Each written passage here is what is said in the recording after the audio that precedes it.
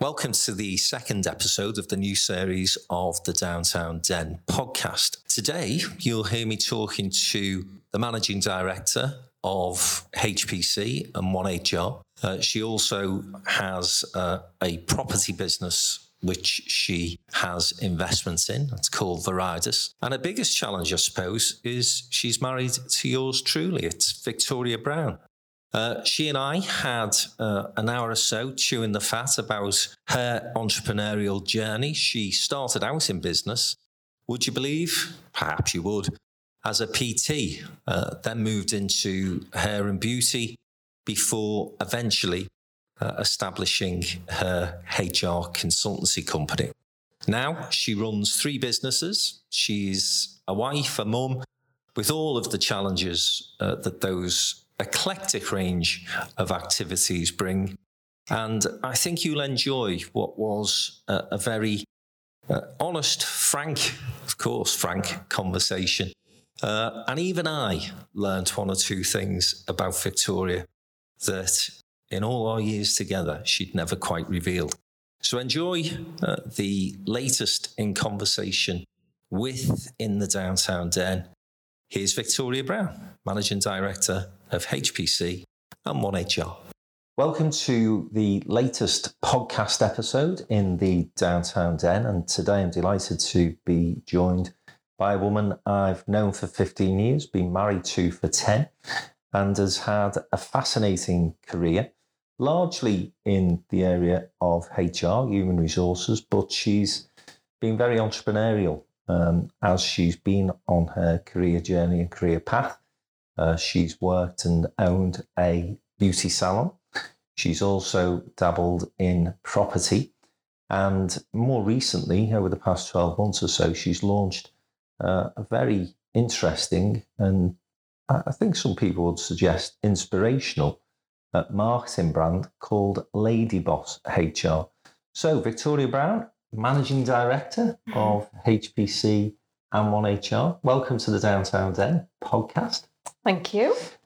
So I'm going to take you back to your early days. We've had this conversation on many times over the years. It's something that I think is fascinating, and I'm sure our listeners will as well, in terms of how your business journey started, because you were but a babe when you began to think about setting up your own business and a few bob for yourself. I was, yeah. I set my first business up when I was 17. I have always been a fitness fanatic, as you well know. And I was very studious as well, very academic. But due to sort of personal circumstances, my mum could not afford for me to go to medical school, which is what I wanted to do at the time, to uni away. So I had to sort of make a decision to stay at home. I did a couple of retail jobs at the time. Can't even remember how much I got paid, but it certainly wasn't minimum wage at the time.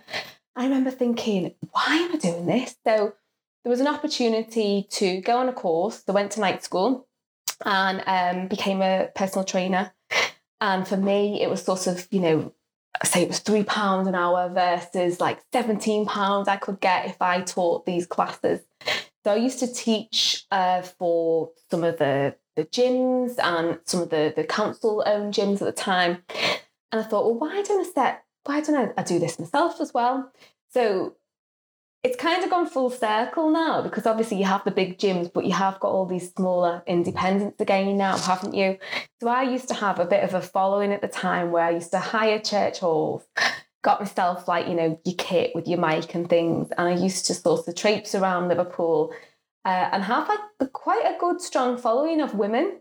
And I'd sort of obviously do sort of the classes. And then I started thinking, right, okay, well, I've got these women. It was fantastic because I was getting paid to keep fit, which was like amazing for me. I should have stayed doing that. But then I had a following of women that, wanted to look after themselves. So that was why I ended up sort of defaulting into beauty as well. They were all things I could do while studying. At the time, at sort of sixth form, and then I went on to the University of Liverpool. So I needed to do something that would make me some money, and also obviously help support me during university because, as I mentioned, my mum needed that support. So I did some beauty courses, and it just kind of spiraled from there, really. And I think at the time when you set it up, it was, I just want to make some money. But I enjoyed building a business. I ended up sort of renting premises, then I ended up buying premises, then I ended up sort of moving to hair and taking on staff. And that's where the journey began, I think, in HR, because once I took those staff on, whilst I loved being in business, I realised how challenging that was. And how old are you by the time you set the salon? I thought you were about to ask me how old I was now. Frank, that's really rude. The salon, I was 21. Okay. So a relatively quick period of time that you've gone from PT sessions in church halls to owning a building, salon, employing staff. And, by anybody's standards, 21 is a young age to be doing that. And I've always said to you, I think there's a big difference between a business owner and an entrepreneur. I think an entrepreneur is somebody who spots opportunities, spots the linkages, as you did there, between fitness and beauty, and then takes advantage of the skill set that they have. So, I know your family pretty well now. Where do you think that entrepreneurial DNA comes from? Because you don't have a background of family in business.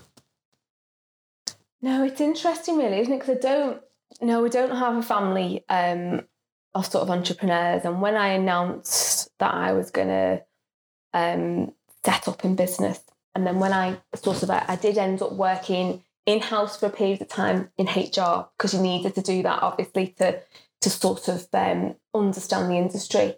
I remember announcing to my grandparents, I've resigned, left my job because I'm going to set up a consultancy, and they were horrified.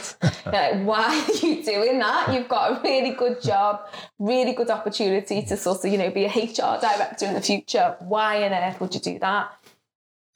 My mum, on the other hand, has always been very supportive. So not necessarily entrepreneurial, but always been a massive believer. I think her attitude was always, if you believe you can do that, then you can. And sometimes I look back and think, I don't know how you thought I could do that. And we totally winged it at the time, but she believed in me. And partly as well, I don't know whether sometimes it is from your journey. As a child, I did have some sort of tough parts of my childhood, and I think it made me want to stand on my own 2 feet. I think coming from a single parent family at the time, it still was some stigma attached around that.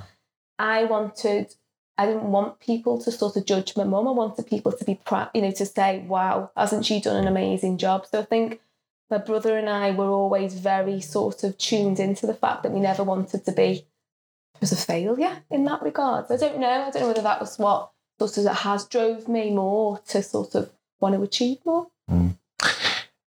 I think just to explore this a little bit further, often what we underestimate is people's drive, determination and commitment. And I've talked about this with other people in this series of the podcast as well, because I've seen some really talented people in business who, for whatever reason, haven't made as much of the opportunities as perhaps they ought, or even some people who come from far wealthier backgrounds and have inherited wealth, who for some reason again have crashed and burned, and for whatever reason often results, when I reflect on it, in a lack of hard work. And I think the thing that you mentioned earlier about, you studied hard, you were still doing your PT stuff. When you set your HR consultancy business up, you still had the salon. So you're multitasking. And listen, I know from personal experience how hard you work. But has that been something that was just in your DNA that's something that, from a kid, you just worked on. Your schoolwork, your studies, your fitness. Oh, 100%. I think and that does come from the family. My granddad always said, you only get out of life what you put in. They've always been incredibly hardworking. In some respects, I think that has been probably in the last 10 years to my disadvantage, because when you are incredibly hardworking, sometimes it's a challenge around delegation. And I think I've still got some work to do on this, Frank, as you know, but my attitude sometimes when things aren't quite going my way is, right, pull up my sleeves and get stuck in. In more recent years, when I've moved into areas like tech and property, where actually I can't code and I can't plaster, I've had to delegate that work, but there's been some frustration for me sometimes when maybe it's not to, the standard and people don't work as hard as I do. So I think 100%, I think a lot of my achievements have been through a lot of hard work, but it's trying to strike that balance between the two. How do you handle those frustrations? So when people who you delegate to aren't meeting those high standards and expectations that you have, how do you manage that? Do you want the political? No, I want the truth. These are very... Nobody listens to these podcasts. You can say what you want. Well, we've got a balcony in the office, so just throw them off that. I think now, and it sounds cliche, obviously I'm in HR, but I think a lot of it is around the culture of your business. And you hear me talk about this a lot. I truly do believe in this. I think some of the problems I've had in the past has been I didn't recruit the right people. I didn't onboard them in the right way. They didn't have the same value set as I have. Now, I'm blood, sweat and tears, by the way, to get to where I am now, where I have made some quite significant change over the last couple of years, where I have got people around me that actually have the same value set, so they are willing to work hard. And along the way, we all make mistakes. That's human error. I think it's the sort of that hard-working ethics that bothers me. If somebody's lazy and somebody's not willing to put that effort in and not willing to work as part of a team, then they don't belong in my business. How much do you think, in terms of your expectations, you use your own activity as a benchmark? Because, we've interviewed, as part of this series, footballers, for example. And one of the things that they've said, many people have said within sport particularly, is that they've ended up seeing managers fail because the people around them simply can't perform to the standard that they used to perform. So I've heard this said about someone you won't know, a guy called Alan Ball, who won a World Cup, won a championship with Everton, won an FA Cup, I think, with Everton as well, but certainly was considered to be one of the best players in England. And a lot of players who played for him said he just expected us all to be as good as he was. Do you think that you suffer a little bit from that at times, where you just don't see them matching you, and therefore there's a frustration within you? I think you mentioned their managers, and I think that's where there is the difference, and that's probably taken me a long time to realise, because I'm not a manager, I'm a leader. And it's my responsibility to lead and coach and mentor my team to sort of aspire to those levels of performance. They're not necessarily going to, you hope to bring people in that are better than you, don't you? And as you grow as a business, obviously you have those specialisms, which again is something that you have to learn to do as well, to let go. Particularly for me, because I obviously work within a professional service. So I've been, a very good HR consultant myself. So I've had to relinquish that responsibility to other people. But there's people in my business that are far better than I am and I was. I think I've definitely recognised that over more recent years. I do think it was something that I wasn't great at, sort of in the early years. And, you know, I did get incredibly frustrated when people couldn't sort of meet my standards. But I think you have to also recognise that sometimes you are a little bit, I mean, I don't know what normal is, but a little bit different. You know, there are, as you know, I'm incredibly active. I never stop. My mind never stops. I can't sit still. You know, we can't go to the cinema, can we, really, without me moving? And I utilise that to my advantage, but I can't expect everyone else to be like that. And I think now within my business, it's great because I've got people that maybe are not as sort of, haven't got those sort of high levels of activity or sort of, you know, I am a little bit, you know, we need to just get shit done and we need to get it done now. Quite decisive and make decisions fast. I've got people in the business that aren't like that are a bit more introvert, take longer to make decisions, more detail, which is what I need around me, really. I think it's just taken me 40 years to understand myself. But I think, you know, again, overnight successes, a few and far between, if they exist at all. And what you described there is, I think, the journey that many business owners and entrepreneurs go through, which is, you know, there's a learning curve for all of us, isn't there? And you may have been, at a very young age, have the ability to spot an opportunity, to spot the linkages between those things that created a business, that then motivated you to go into HR. All those things are great in terms of the creative side of your brain. But then having to deal with building a business and dealing with other people, very different characters, personalities, that's a different sort of skill set. And I would suggest that's a skill set that only comes through experience. I absolutely agree with that. When I was younger, you know, I'm always known for wearing my heels, aren't I? Because I was always the youngest in business, you know, a lot of time the only woman in the room, and short. So I'm blonde, so everyone thought that, you know, I didn't know what legally I was blonde. Exactly. Clients have called me that before. But I think my attitude, and probably like I mentioned, because my mum had, you know, great sort of attitude in terms of if you want to do it, Vic, you can do it. Which was brilliant, and you know, which is something that we impart on our children. But I did have that attitude of like, well, I'm really, it doesn't matter how old I could be 21, but I know what I'm doing.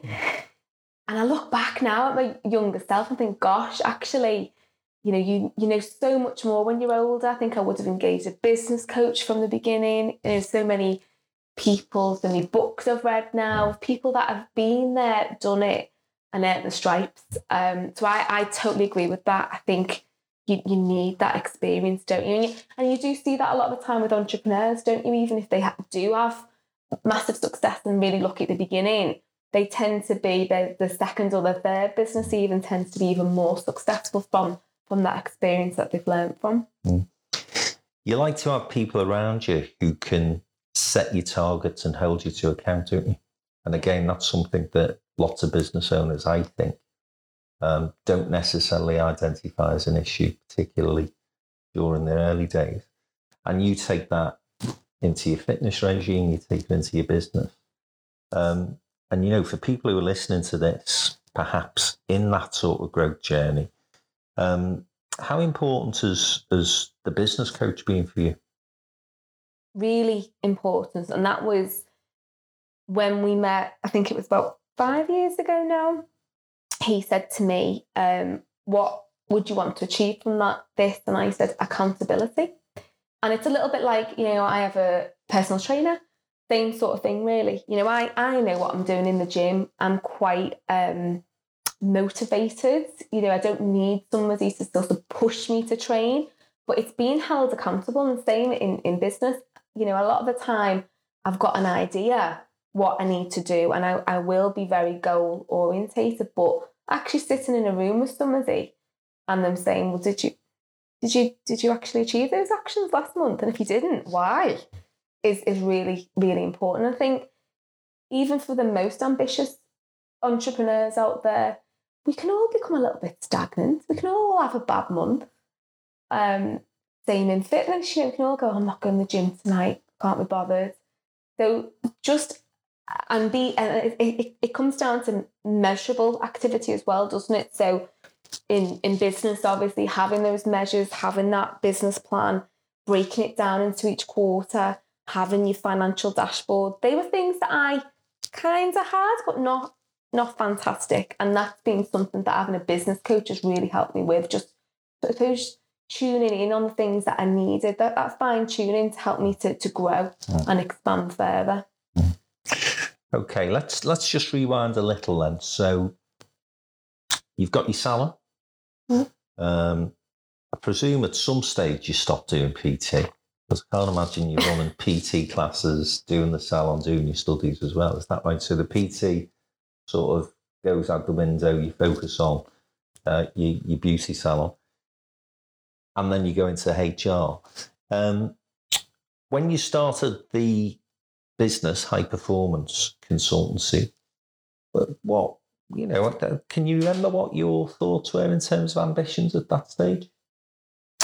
So I actually started, so my undergrad was in psychology, and because as I mentioned earlier, when I was younger, because I was very academic, I loved the sciences. I'm quite a black and white person, so I quite enjoyed. Really? That's no great for me.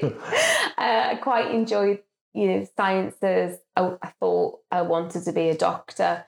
So when I couldn't do that, I liked psychology. So I did an undergrad in psychology, and then I did a master's in business psychology. So that kind of lends itself, particularly at the time in the North, because it wasn't as sort of heard of, when you look at organisational development and all the things that people in HR are talking about now. They weren't talking about that sort of 20 years ago, but they were in business psychology. So I ended up sort of in HR because there was nowhere else for me to go unless I moved down south. Didn't want to do that, obviously, because my business interest was in the North. And obviously, I wanted to stay in the North at the time. So I ended up in HR. So it was a bit by default, really. And then obviously being the way I am, I couldn't be in HR and have, managerial responsibilities and not have an employment law background. So I went back and studied a bit more. So got lots of, not that it matters, but lots of letters after my name, just because I like to learn. So I needed to understand HR. And then when I set up I think I didn't set out to set up a business in HR originally. So when I went and worked for Edge Hill University at the time, worked in pharmaceutical, and then I went to work at Edge Hill University. And I used to help them sort of do a lot of their recruitment for their senior managers. So I do a lot of psychometric testing and profiling and things. But then I had a salon, and the challenges that you have in that field. And I've said to you so many times, I've got so much respect for people that are salon owners, because if you can make it in business, and you can make it in that business, then you can make it anywhere. You have people, it's cash rich business at the time, so you have people stealing from you. They've all got skills, so they all go and take clients and do things at weekends. There's loads of bitchiness. Oh, you name it, it happens. So it just got me thinking, I'm working in this large public sector, education, great big HR department, understand employment law, thinking I'm a small business. I've got, I think at the time, 6 staff, small business. And the only available support to me was big, massive sort of call centres who were I was just a number to them, not interested in me, or the small one-man band who, with the greatest of respect, again, I'm not paying them a lot. They're not that interested. And when they get to a certain capacity, they're not going to be able to provide the service. So it was just a bit of a light bulb moment for me. I just thought, right, I've done it once. Why don't I do it again? Why don't I set something up? And why don't I actually care about the business owner? And people say it all the time, you get everyone, I've got a boutique provision, I'm sort of small enough to care, big enough to cope. It's all cheesy, but to me, it was the reason. It was the reason I set it up. I've never wanted it to become a big call centre like those competitors of mine. I want it to be boutique. I think we can still grow across the UK in that manner and still be a highly profitable business. And I want to be proud of my business. So I'm never going to dilute our service, which is what you have to do to sort of get to the level and scale the way the large call centres have, which is one of the reasons why I set up the tech part of the business as well. So it would allow me to scale, but still sort of hold that value and stay true to that personable value that matters to me. We'll come back to the tech side of the business later, but let's just focus in on, your initial approach to the business and then how you've mapped that out and how that's developed. And, I think you and I probably very similar in this respect, in that, although we want to be profitable in terms of our businesses, of course we do. You've got to be profitable to pay your team and to grow and to evolve and so on. I think it's fair to say that we both get a buzz out of helping other businesses and making a difference. And certainly, when we're having conversations, and I don't want this to sound as though the only thing we talk about at home is business, because there's lots of other things that we talk about. The kids. Mostly the kids.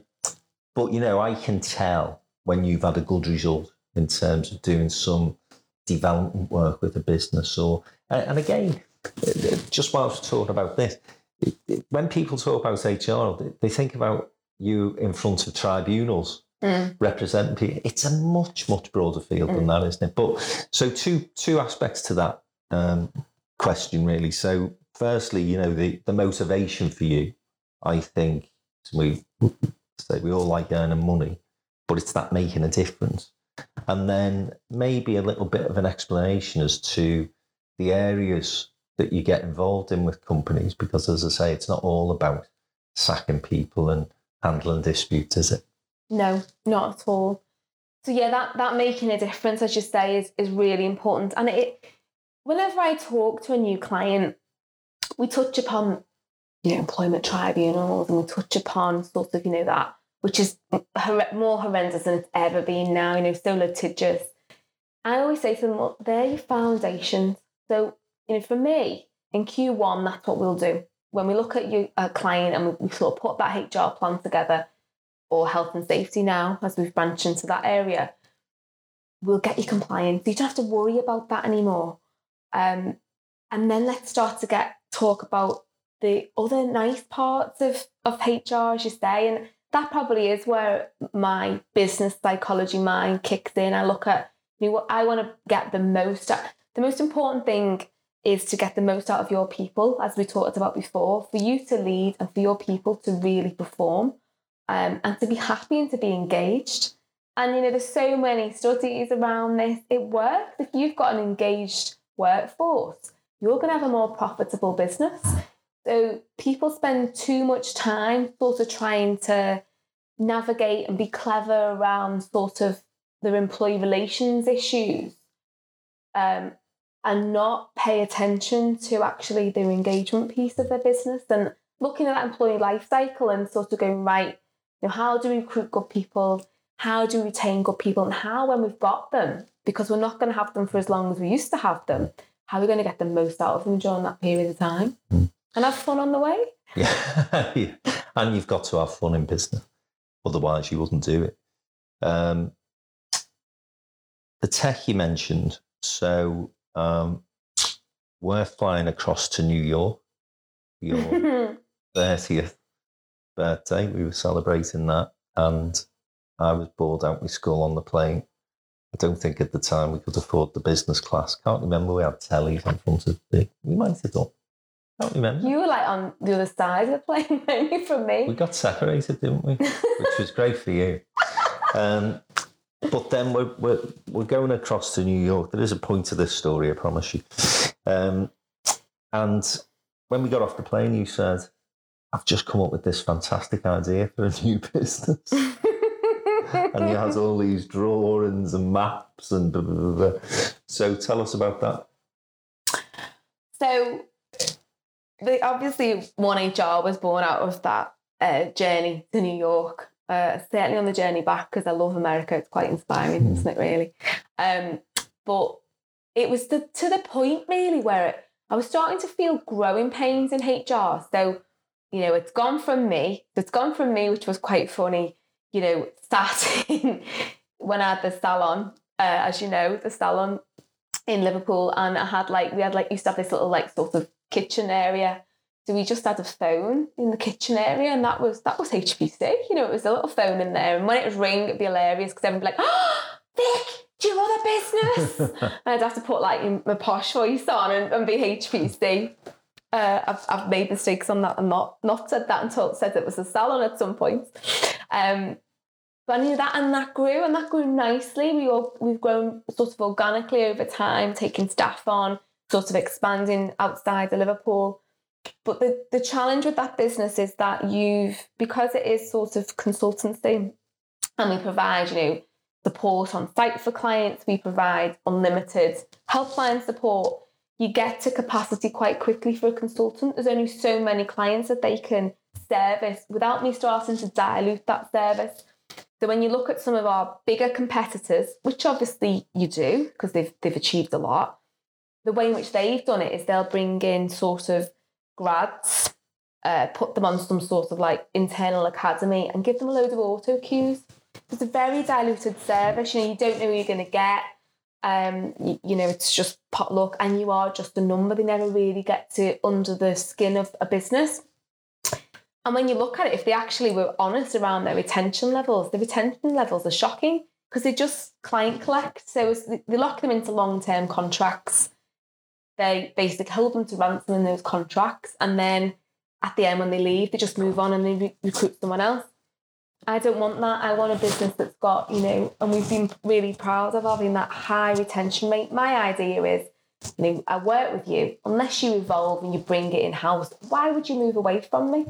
So we have it costs so much more money. I can't remember the figure now, but a lot more, doesn't it, to obviously recruit a new client rather than just look after the ones you've got.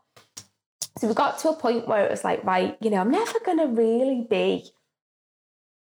It'll be more of a lifestyle business if I don't do something else now, because we're going to get to sort of a point where it's like, right, okay, we've got X amount of clients now. We need another consultant. Consultants don't come cheap either. So on and so forth. So for me, I thought, right, at the time, there was not a huge amount in tech, to be honest, around. There was a couple of bits knocking about, but nothing really around HR tech.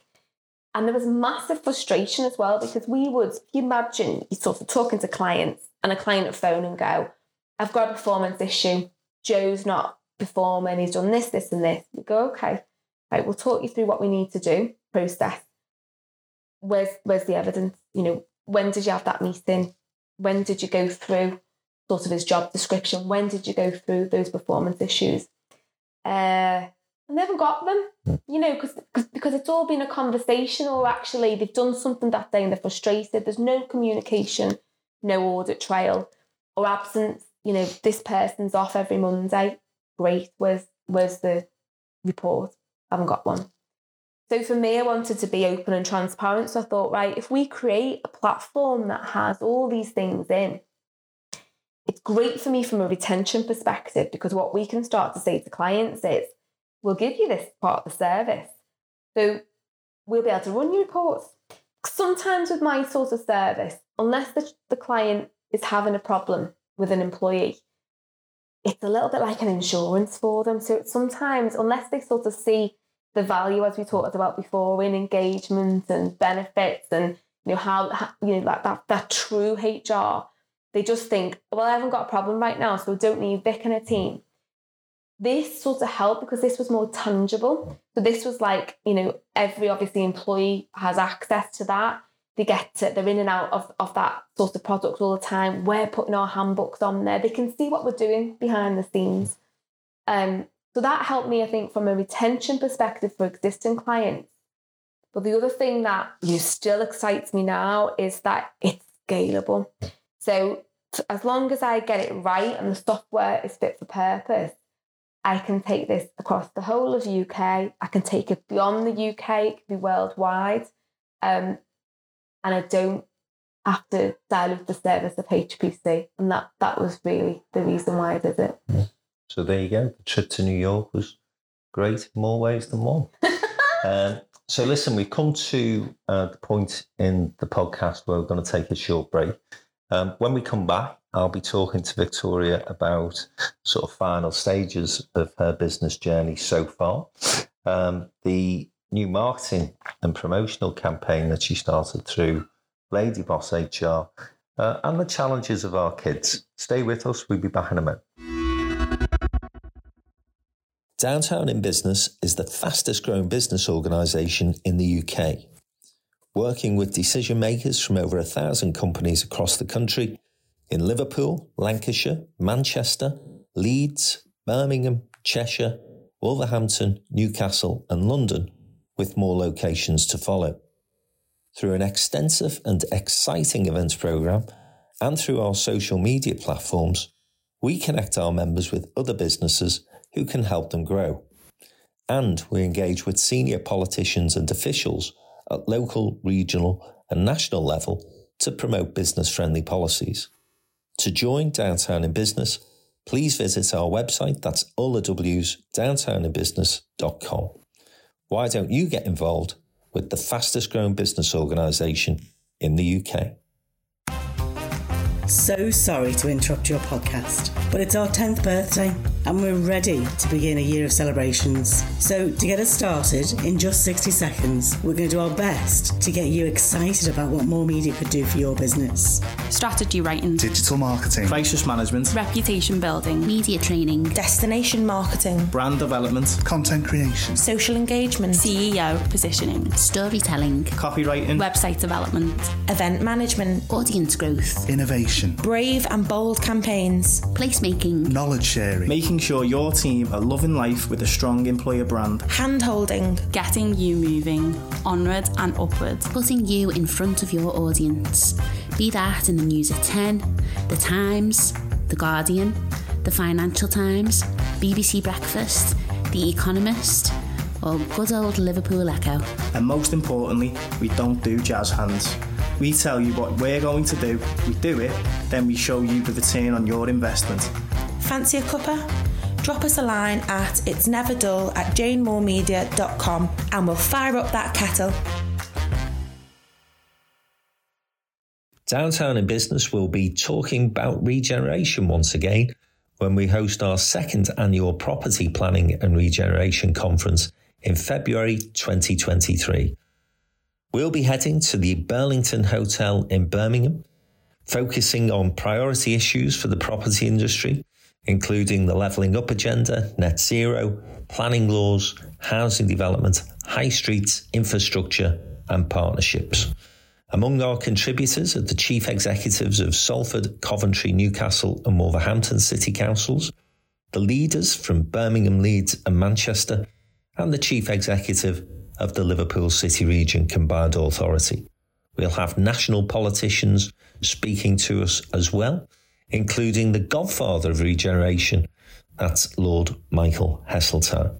To book your tickets for this event, which takes place, I remind you, on the 9th of February 2023 in Birmingham, visit all the W's, downtowninbusiness.com. Get your tickets today for what is going to be another fantastic downtown event. Welcome back to this Downtown Den podcast with the Managing Director of HPC and 1HR, Victoria Brown. So Vic, we've been talking about sort of early days in business, how the businesses have developed. Just to bring people bang up to date, the salon is now sold. It is. So you got out of hair and beauty. And I think it was a bit of a relief because it was starting to become quite a challenging thing to run the whole of a growing business, which HPC and 1HR obviously are, and focus on the salon as well. So any sort of reflections in terms of how that impacted on your business thinking, business journey? You know, is that a part of your life you look back on fondly? The hair salon and that? Oh, you're smiling as if I'm not sure fondly's the right word.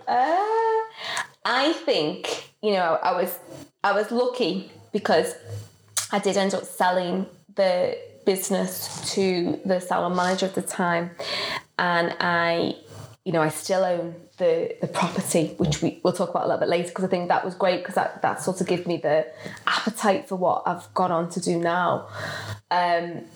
But I think I should have probably sold it 2 years earlier.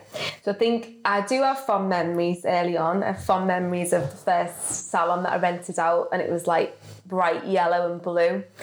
I remember having an argument with the landlord, and the guy who worked for him said, he took me to one side and went, "Oh my God," he said, "you're going to go far." I don't know why. I went, "Because you're just feisty." So I think it definitely gave me that grit that obviously entrepreneurs talk about a lot these days, don't they? So I am, but I think if I was to be totally honest, they say you know when you should sell.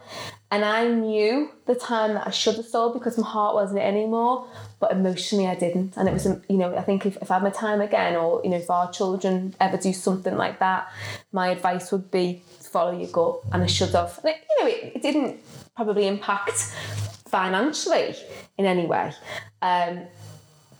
But those last 2 years, I actually hated the sale. Yeah. It's interesting. And then that sort of starts to taint the good memories, doesn't it? Yeah, definitely. So, yeah, okay. And we will come back to property towards the end of this conversation. But as the businesses have grown, again, what I saw in terms of a developing business is a developing business owner. So when you and I first met, you've never been somebody who I would describe of as shy or reserved. But you've certainly not been someone who's been comfortable in self-promotion. No. You've always, I think, hidden your life under a bushel. And actually, you often deflect personal credit onto your team or onto other people. But I've noticed a change over the past months or so, 12 months or so.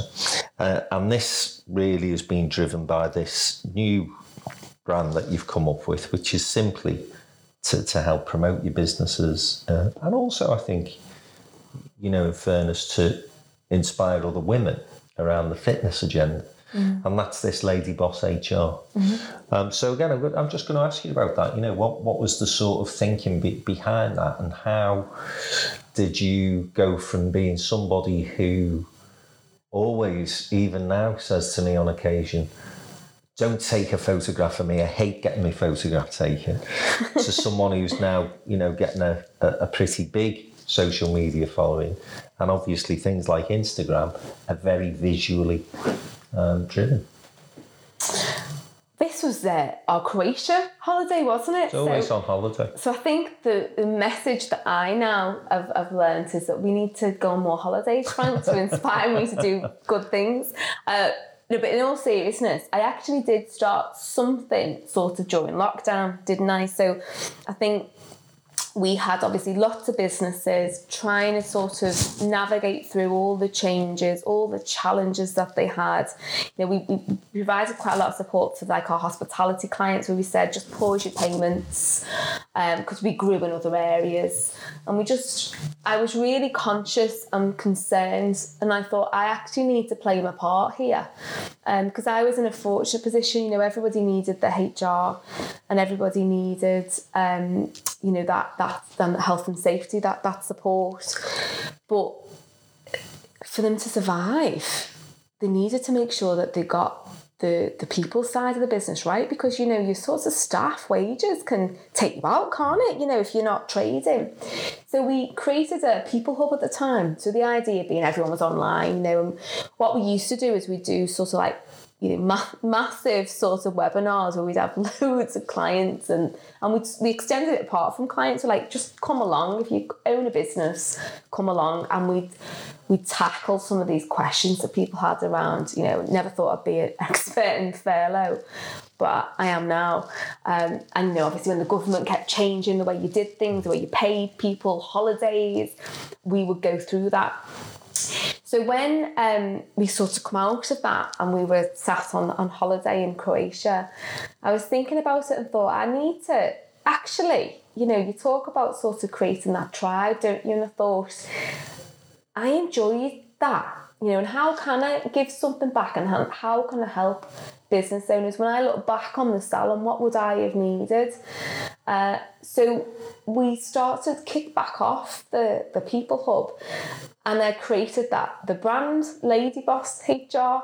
And yeah, it's got a bit of a female agenda to it, you know, in terms of trying to inspire other female sort of, you know, maybe not necessarily sort of set up in business yet, or not in business, maybe just, you know, work for someone else, but they're trying to juggle kids and they're trying to juggle sort of, you know, they still want that career. And I just thought, you know, I'm at that sort of point in life where hopefully I can inspire other women to say, no, you can be fit, you know, you can have children, you can be a good mum, and you can be successful as well. And then we've pulled that together now into obviously the People Hub as well, which does have a sort of like a HR and health and safety agenda, which is fantastic. You know, that has sort of been rolled out across the country. I have sort of quite a lot of people from other countries that will, you know, tune in, and they'll sort of, we bring in really good speakers. We've got like closed LinkedIn and Facebook group now, and the idea being there's no, you know, I don't make anything out of it. It's just being sort of that support network for other people that are in business or people as part of their agenda, being able to talk to one another and go, I've got this issue, what do you think we should do? So that's fantastic. But then obviously the Lady Boss brand, and again, it's interesting, it's not, I didn't do it deliberately, but part of my life, there is a massive part of my life is fitness. I think, you know, a healthy mind, a healthy body, by being sort of very sort of eating relatively well, and as we do, and sort of and training really helps my mental well-being, and it's helped me to perform in my job. So I do talk about it a lot. It was never part of the plan for Lady Boss. Lady Boss was supposed to be more around, we'll help drive and educate people in sort of HR and health and safety. But by default, I have sort of ended up sharing quite a lot in what I do around fitness. And it's amazing, really, the amount of sort of followers that I have. You know, quite a high percentage, about 70% are women. And the feedback and sort of the, you know, asking me to do more in that area and give them that support. A lot of them are, you know, sort of like mums and trying to juggle and, you know, maybe trying to lose that weight that they haven't been able to. And, you know, if it makes a difference, well, that's fantastic. And we come back to that thing, don't we, making a difference? Yeah, definitely. So you mentioned parenthood there and motherhood, and obviously anybody who's got kids knows the challenges, whatever walk of life you're in. Doesn't mean matter whether you're a business owner or you just work 9 to 5. Kids are a challenge. Mm-hmm. And again, I know one of the frustrations you have is that people often say to you, how do you manage with kids? And you say to me, you never get asked that. And you see, one of the frustrations for me is I never get asked that. Mm-hmm. Because I think, again, there's an assumption still, it's remarkable really in 2022, that, you know, as a guy, you can have kids, but you can just sort of almost abandon them at the doorstep when you go to work and just pick them up again when you come home.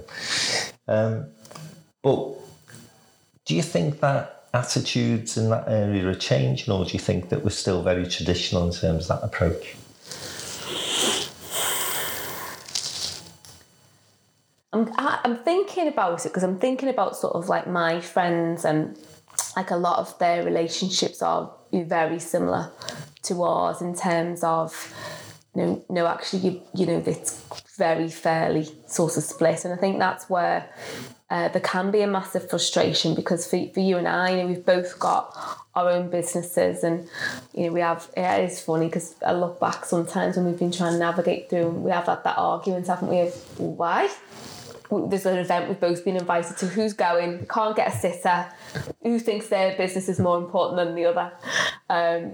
you know, and it takes time, and obviously we work together as a team, don't we, to bring up the children. But I do think there is still I think there's a lot still to be done in this area. I think it's still quite traditional.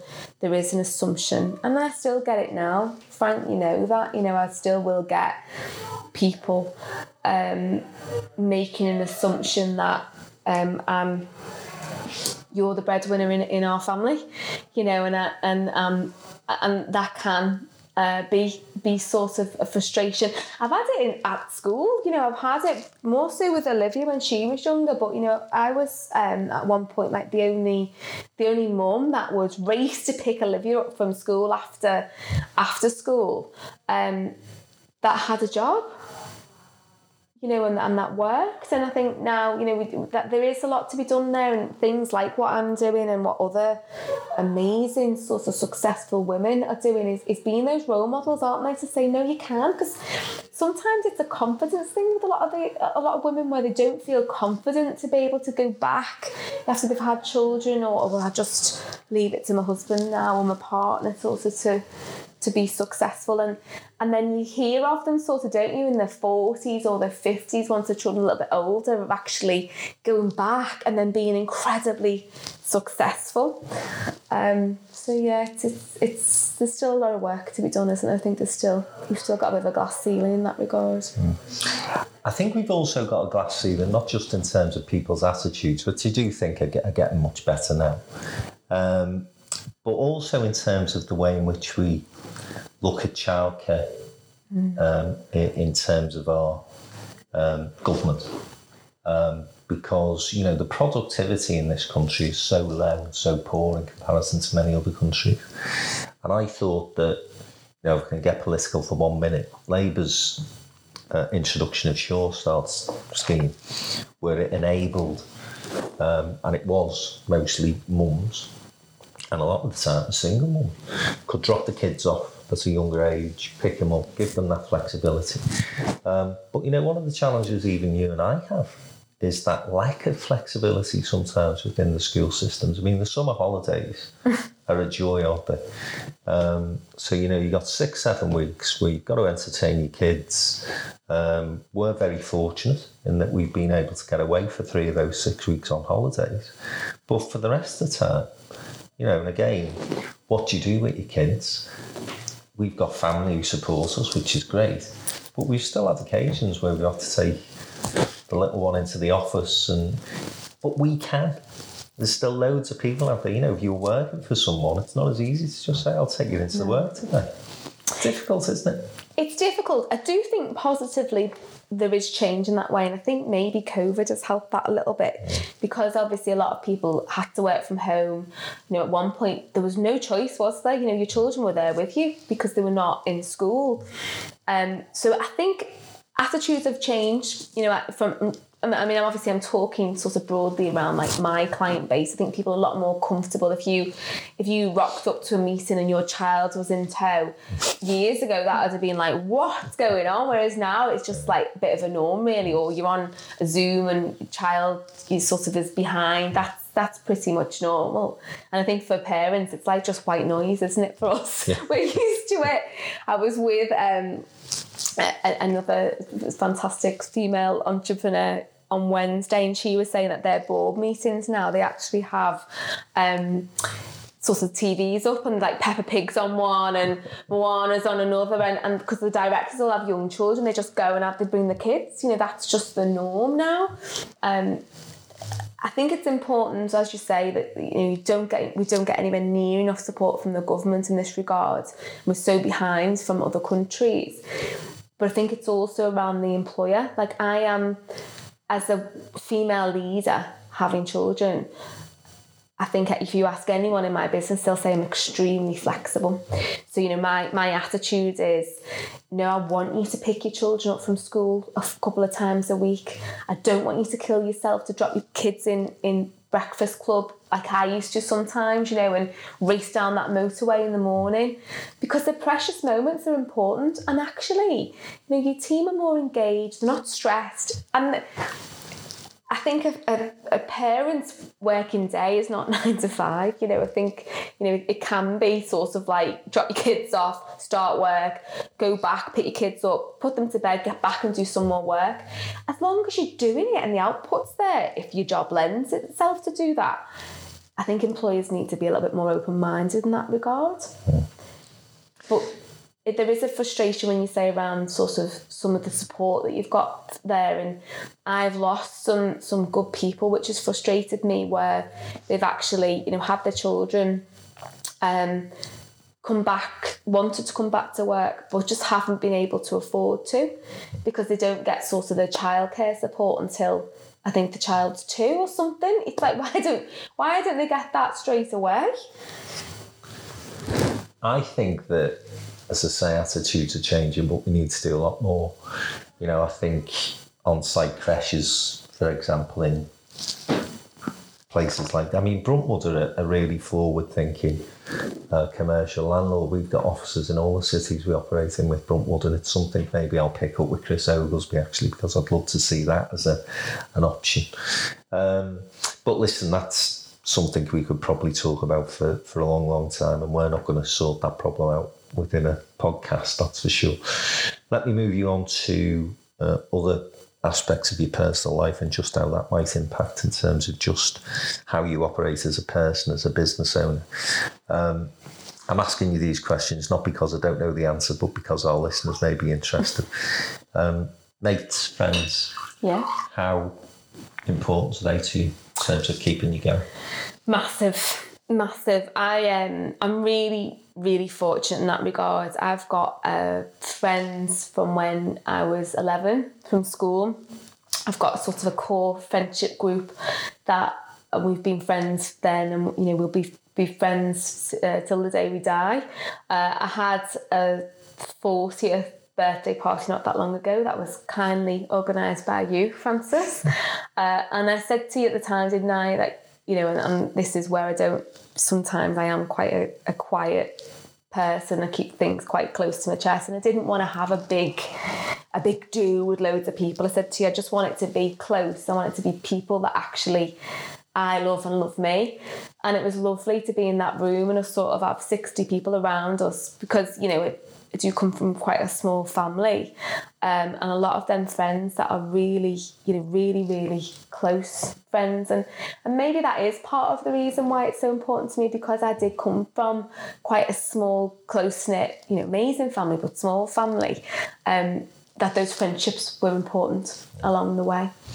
And do you ever find yourself talking to your mates about business, or is it very much a time when you think, I'm with me mates, I can switch off? Yeah, I'm Vic's very different with a friend. You know, my friends, I've got one actually that has started up a business last a year old now, which is amazing. But the others aren't in business. You know, they haven't got that mindset. They're not interested in that. They are very, very supportive of me, and you know, my very, very strong sort of support me in the background, which is amazing. But we don't talk about business. I wouldn't want to bore them. You know, I don't, not at all. But equally, like my friend who did just set up not that long ago in business, if they need my support, then I will impart what I know, where I've gone wrong. Yeah. And let's just explore that for a minute or two.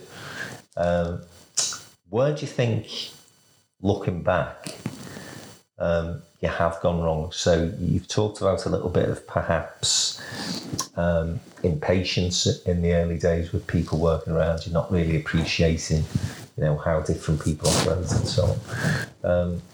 But, you know, we all make, I wouldn't even call them mistakes. I just think sometimes you do things and you evolve and you think, actually, you know, we need to do things differently now. And I wish we'd have implemented this earlier. I.e., I wish to have served the salon 2 years earlier than we did. You know, are there any other sort of things that, you know, if the business owners listening to this, you could think, well, actually, do you know, these are the sort of things that I'd look out for, or these are the sort of things that I think you should be looking to do to develop yourself as a person and your business as well? I think what we talked about earlier, obviously, as you say, impatience, the inability to delegate, and I think I have been the practitioner for too long. So I think there's the book, it's called The E-Myth. That is a really good book in that regard, because it, you know, explains that and the importance of actually stepping away. So sometimes when you do set up a business where actually you can't do it, as we mentioned before in property and tech, it helps in that regard, because you're not unable to do it anyway. When you've got a business like HR, where actually I can, you find it, you know, and sometimes I can default into that. Let's look at my emails, you know, because I've come from a business that we provide advice and we've got to provide that advice straight away. I do go back into that mindset sometimes, and I know now, you're doing it, Vic, stop it. It doesn't matter. Those emails are irrelevant. You don't have to respond within 2 hours anymore. But I think a big one for me, and I'm still learning this one, is risk. So and you've always said this to me, it's always been a joke, I am a little bit, you know, risk averse. And I had an opportunity very early on with One HR when I approached people to develop it. And there was a company in London that said, this is amazing. No one else has got it on the market. We'll go 50-50, so we'll build it. You promote it.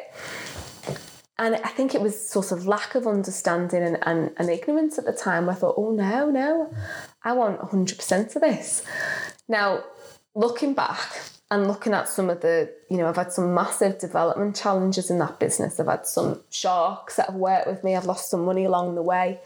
I probably would have been probably be retired by now, because I would have been one of the first on the market. By the time I got it onto the market, you know, you had another 20 competitors there. So, and you know, maybe it's different. I think as you sort of, when I first set my first business up, I had nothing to lose.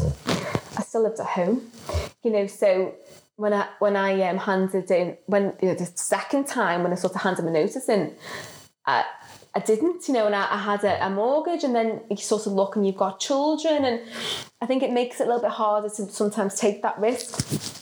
But I read a book when we were on our last holiday called the lady who, Jane, who, I can't remember her surname, sorry, but who founded Dermalogica.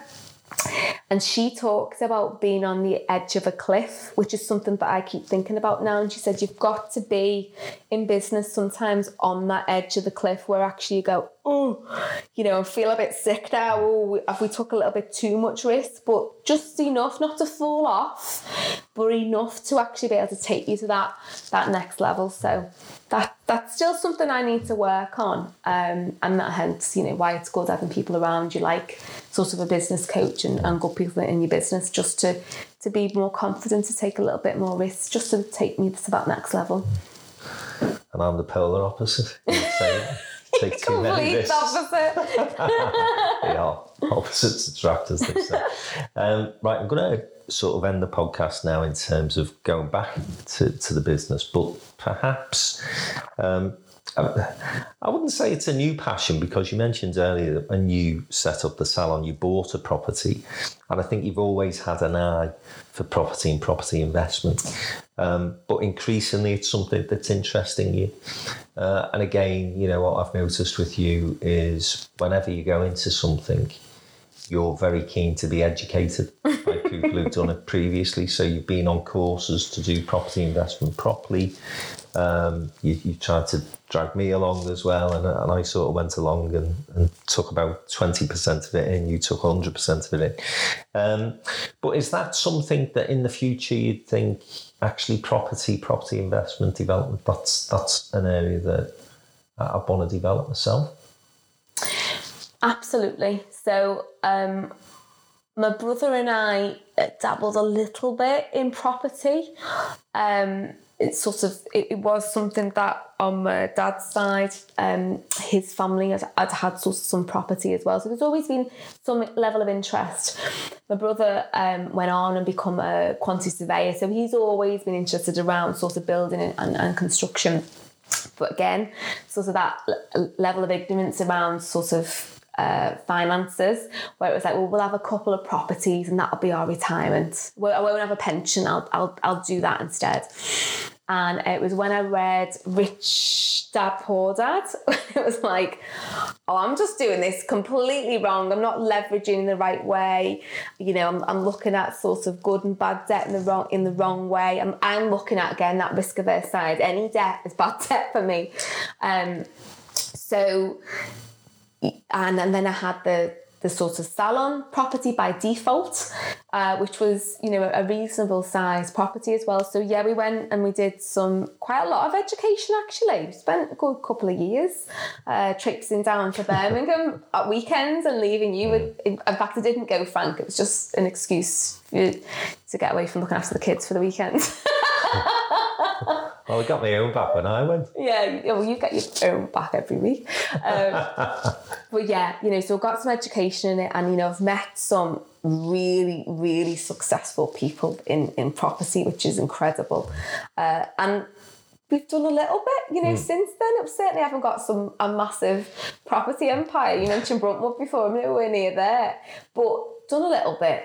Do enjoy it. Again, I haven't done anything massive, so we've done some residential, some HMOs, a little bit of commercial to residential. I did some stuff to the salon, so again, gosh, I look back on that, and I sort of tripled the rent within that property by just expanding and going into the roof, which I should have done it years ago. The telling point as well was a lot of people in the road had done it, so I should have looked up really, but I didn't. So yeah, I think I'll continue to do a little bit at the moment, but it's something I probably would like to pursue in the future, just because I'm a black and white person, and I think through the education that I've had, and I think as long as you understand your numbers and the detail, make sure you calculate a level of risk and uncertainty, you can't really go wrong in that game. So not Bruntwood, but maybe McKenna would one day. Yeah? Right, listen, I'm going to close the podcast now. It's been great speaking to you. We could have talked all day, and we'll continue the conversation, I'm sure, into the night. And you'll tell me what I've done wrong in terms of the questions that I've posed to you today and what I should have asked you, really. But that being said, thanks very much for being in the Downtown Den with us this afternoon. Thank you very much. Okay, so that was Victoria Brown, the Managing Director of HPC, 1HR. I think some really fascinating things that Vic said there. Listen to some of those lessons that she's learned over a 20-year span of business. Listen also to the way in which she talks about continuous learning. So reading books, having a business coach, talking about, if she's going to go into a new sphere of industry, actually going and learning about it, not just diving in, knowing nothing about the subject that you're going to try and do business in. And I think also, for working parents out there, and I say parents deliberately, not working mums, because it is a challenge for both men and women in 2022, rightly so. But getting that work-life balance is still something I think that she and I would say we haven't got quite right. It's important to have holidays, to spend time with your family, and to try, where you can and where you have influence, to actually introduce that flexibility into the workplace so that working parents can feel as though they have that time and space to spend the quality time with the kids. It was fascinating to talk, albeit to my missus, for that hour. And surprisingly, I learnt one or two things as well. So listen, be with us at the next Downtown Den. This is the new series of our Downtown Den podcast, and we'll be talking to another incredible entrepreneur next week. I hope you enjoyed that episode of the Downtown Den podcast with Victoria Brown, and thanks once again to our sponsors, Jane Moore Media. Next up in the den is Phil Neville, footballing legend, of course, Manchester United, Everton Football Club, manager of England Lionesses, and most recently coaching in the USA. Phil has a fascinating career story, some great names, of course, that he references, including Sir Alex Ferguson, David Moyes, some bloke that you may have heard of called Gary Neville gets in there as well. So tune in next time. It's Phil Neville in the Downtown Den.